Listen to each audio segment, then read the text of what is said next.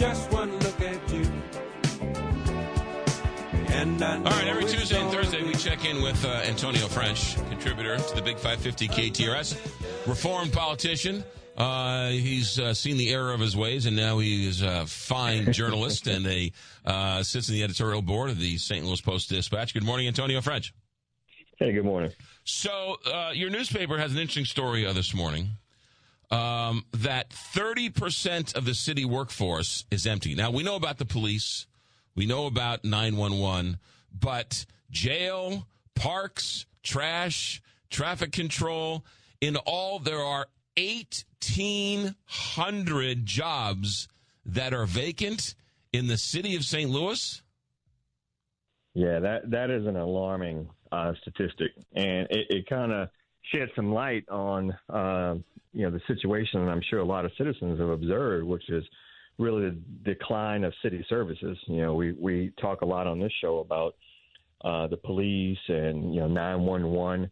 But in every aspect, city services have just really dropped, whether it's trash collection or if you go down to City Hall, the lines are longer, less people to tend to you when you go in to pay your bills.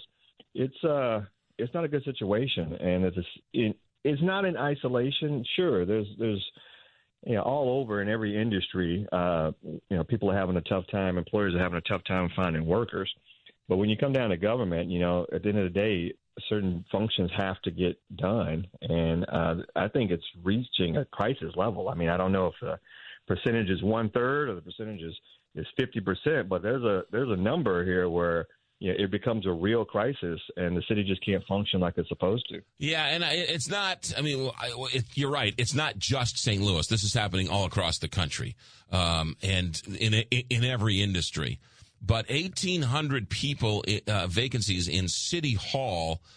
Yes, I can't get my trash picked up, and there's the tree trimming department's got some issues, and the street department's got some issues. But I mean, it goes to the wider question of you have a homeless, and I know it's not apples to apples, and I know homeless people aren't really have the skills to work in the tree department, but you have so much. So many humans who are not reaching their full potential, and these jobs, and I can't believe we can't get one to the other or the other. I don't know. It just seems so bizarre to me that for 20 years I heard about all these patronage jobs in the city, and the reason why these jobs are here is because they like to hire their brother, their uncle, their cousin, and there's 17,000 openings, and no one's applying for these jobs. It's insane. Yeah, but what's been going on across the country is that because there has been a shortage of workers the last few years, employers have been paying more, and that makes city jobs less appealing. Mm-hmm. So you're right. Back in the day, a good patronage job was something that a lot of people sought because it paid pretty good and it provided benefits that you couldn't get from other jobs that paid that amount. But that's changed quite a bit. And, you got a situation now where, folks working at, QT are sometimes making 45, 50 grand in assistant manager and manager positions. And so trying to get somebody to work in City Hall it's been tougher. It's been a real tough sell, especially for some of those harder jobs. You're talking about like, police, firefighters, EMS workers. These are tough jobs, they may pay well, they may have some benefits, but at the end of the day, they're very stressful and they take a toll on somebody. And if people can find an easier way to make a buck, they're choosing to do that. Yeah, no, it's something's got to give. You got to streamline it. You got to either cut services, streamline, raise prices, share services with St. Louis County or something. Yeah, and that's the one thing that, local government just is not really good at. St. Louis City government especially, has not been good at is figuring out how to innovate. There are still countless city services or city applications or things that you have to do, and you have to go down to City Hall in person to do it, which is just ridiculous in 2024. It really is an opportunity for us to put a lot of this stuff online, where you don't have to interact with somebody, or stuff is not done by paper or carried between 4 different offices downtown. And again, maybe this is an opportunity to use some of that Rams money to automate and streamline some of this stuff, so City Hall can still deliver good services to city employees and citizens with less people. But I don't see any of that happening right now. It is awful comical when I was living in the city and I had to go to City Hall to get something. And you just walked in, you're like, I have no idea what I'm doing. Just, somebody was like, go to room 109. It seemed like it always started in room 109. And then, right, and then you go to 107 down. Okay, well, they told me to come in here. Okay, do you have this? No, come back. Do you have I don't know what I have. Do you have your eggs from this morning? Yes. Okay, here you go. Right, I get 6 stamps and I could leave, still having no idea what I was doing there, but I had to do it to pay my personal property tax or something.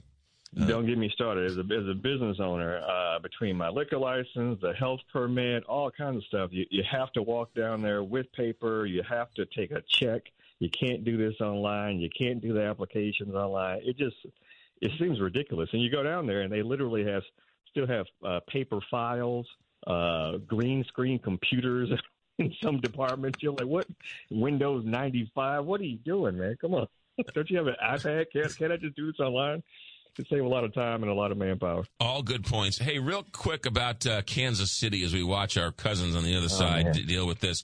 It's lots of things can be said. Nothing new is being said or whatever, but it does have to be mentioned that every single police officer and every single detective and every single EMT, they were all there to make sure you can't find a safer place in the state of Missouri than that spot to make sure it all went off smoothly, and still something tragic happened. So there's no amount of police protection and or police activity or whatever will stop somebody who wants to do something bad.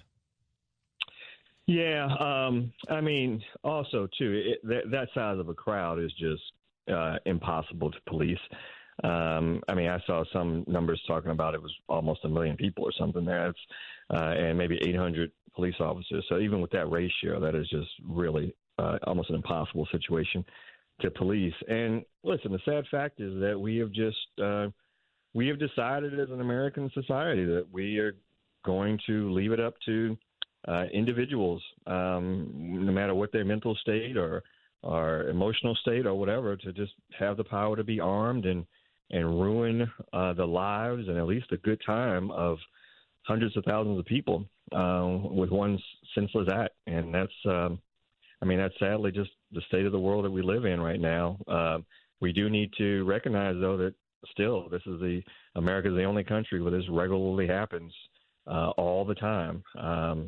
And we've accepted it as normal. And I don't think we should. I don't know exactly what we should do, but I know this is not a good way to live. Antonio French, we will leave it there. Thanks for your insights. As always, good luck at City Hall next time you're down there, and we'll talk to you soon. Take care. You got Antonio French with us every Tuesday and every Thursday.